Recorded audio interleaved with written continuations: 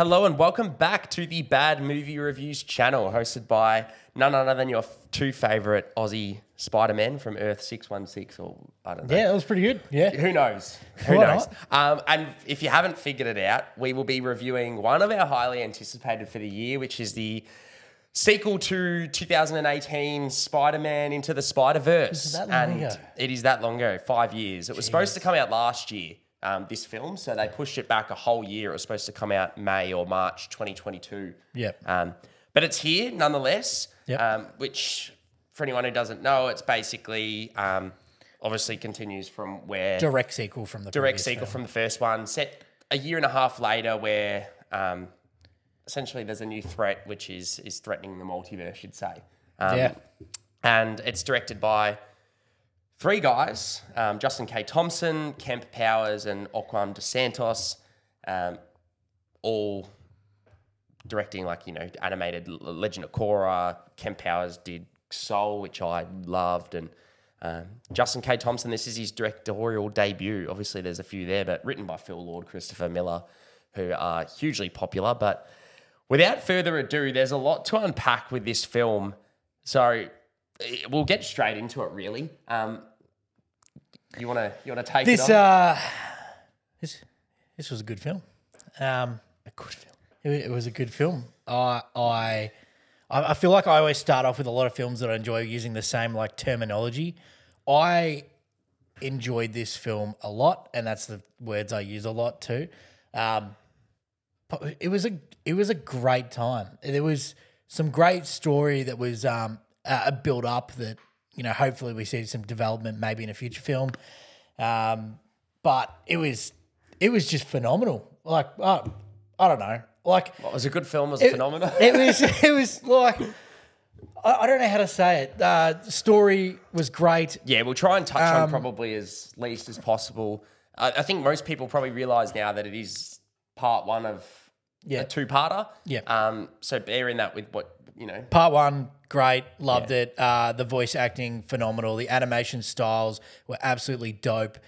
When they go to between like multiple universes, and then they get all of them have their own unique cartoon art style. I was like, I'm really frothing this. This is great. Like, let's look at some comic side of things. Let's look at some like oil painted art versions.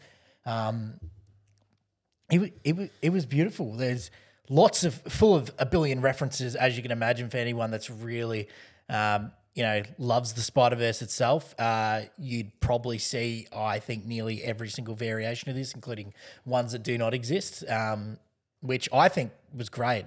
It did a lot of aspects of people pleasing, but it still tried to stay very unique, and I think it did that quite well. The score was delicious.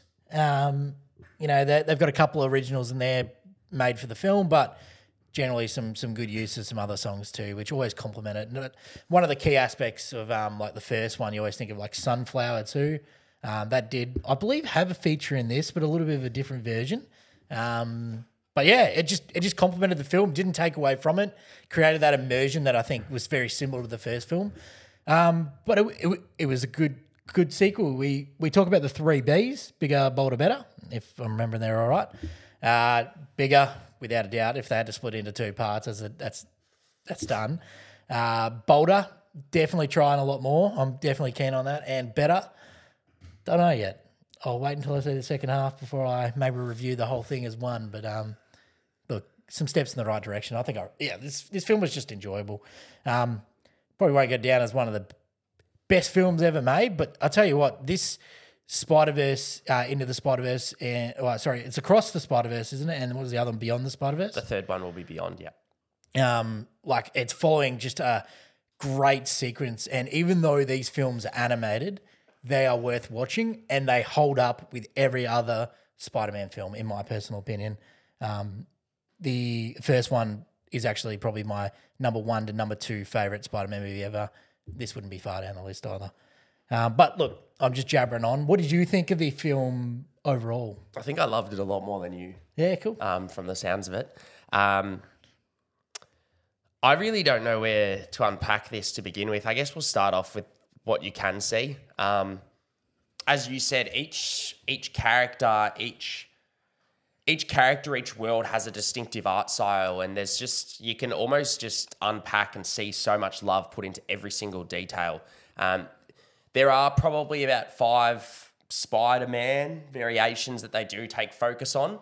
And then you've obviously got the hundreds and hundreds you've seen within the trailer, which, you know, obviously take a back step. But overall, there's a lot within every shot. There's something you could probably watch this film probably 30 times and you'll pick up on things.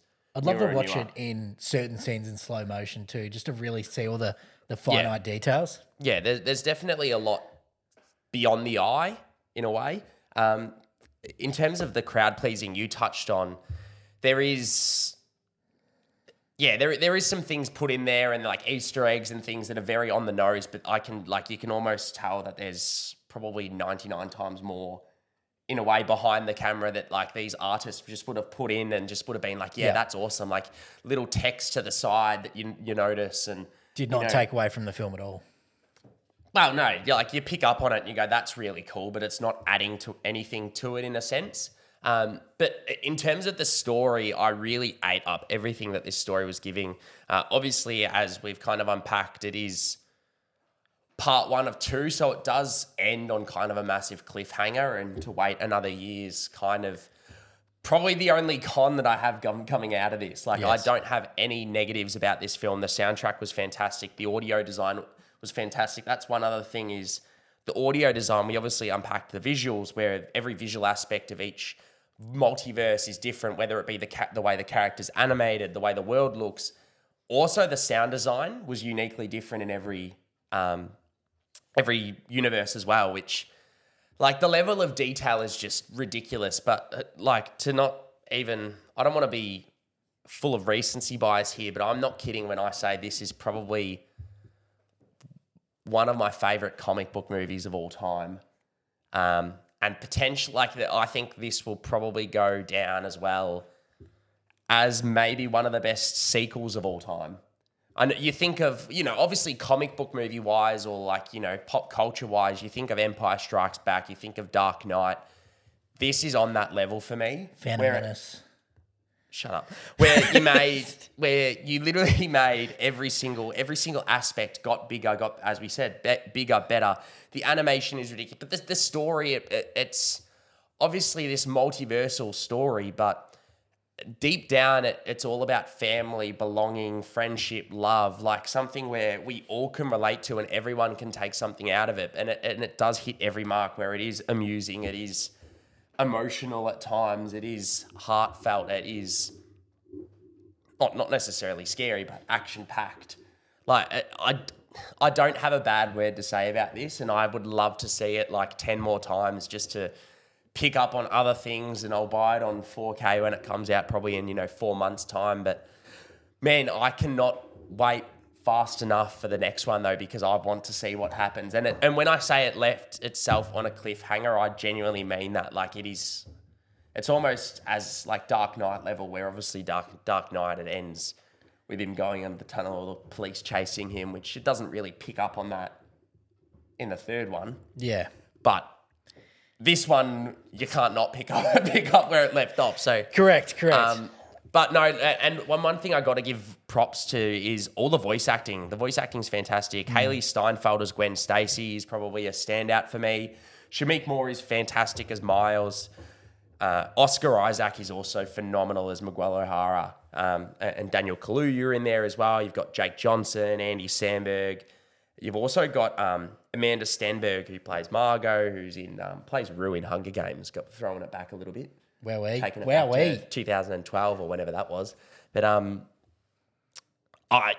just every bit about this film, in my opinion, is pitch perfect. Like, it is a 2-hour 20 run time, but it didn't necessarily feel like it overstayed its welcome or was paced, in a poor manner.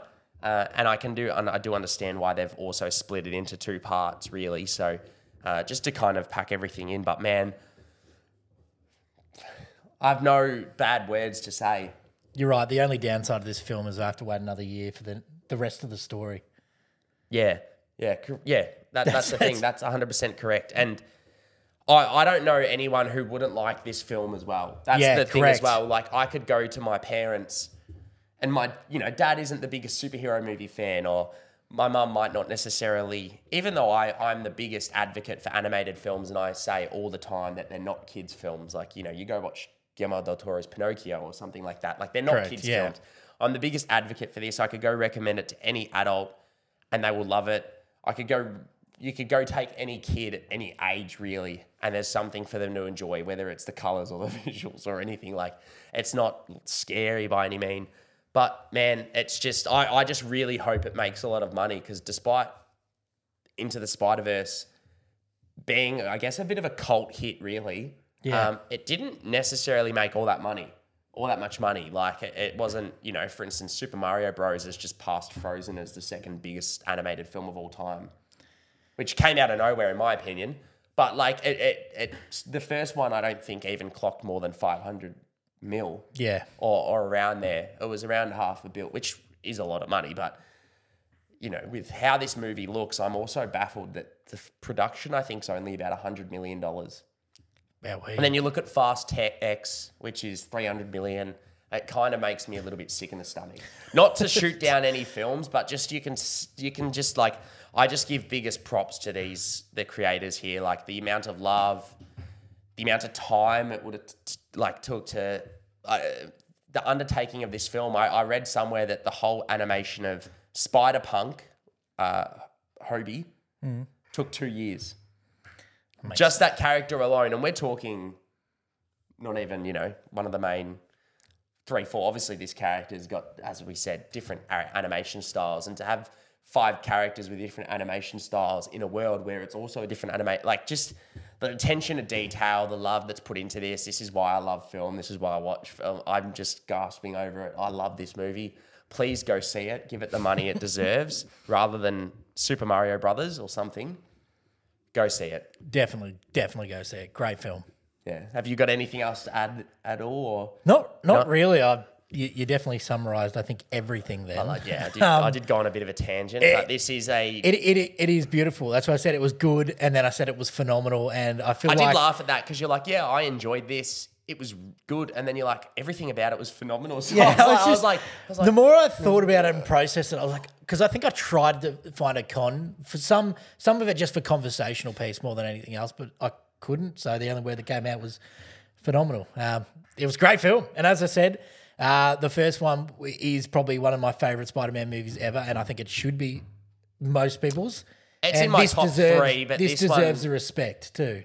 The first one was in my top 3. This one, recency bias, ask me in 6 months. At the moment, I'm not kidding when I mean it's 1. It definitely, if you were to look at the most recent Spider-Man film, the one with Tom Holland, it took the strengths of that film and amplified it, but then created its own unique story. And I think that's something that just worked fantastically for this. It's here's some cool people-pleasing stuff. Here's something that really makes you happy, but still let's make it unique. Well, that's the thing. I've openly spoken about No Way Home, and I said you kind of take away the aspect of Andrew and Toby being in it. It's a very mediocre film. Yeah. This film, you've got the aspect of having every possible Spider-Man in comics, whether it be a T-Rex Spider-Man, which we see in the trailer, and you're like, yeah, that's cool, but it doesn't add or take away anything from the film. That's the thing. Deep down, the story, its heart, it's something we can all get around. It's about family, it's about longing, it's about love. And that's why it really does work. Correct. It had a beautiful foundation. All the day, every day, every film, it all comes down to what's on the paper. Agreed. And that's why you should pay your writers, Hollywood, with the WGA strike going on. No film. Yeah. Anyway, watch the film. It was delicious. And we both recommend it highly. Yeah, I do. Other than that, we'll catch you next week. Let us know what you think in the comments below if you have seen it. Other than that, feel free to subscribe, put on notifications, as we will be reviewing Transformers Rise of the Beasts next week at some point. So when we see that at the screening. So we'll catch you next time. Awesome. Thanks, guys.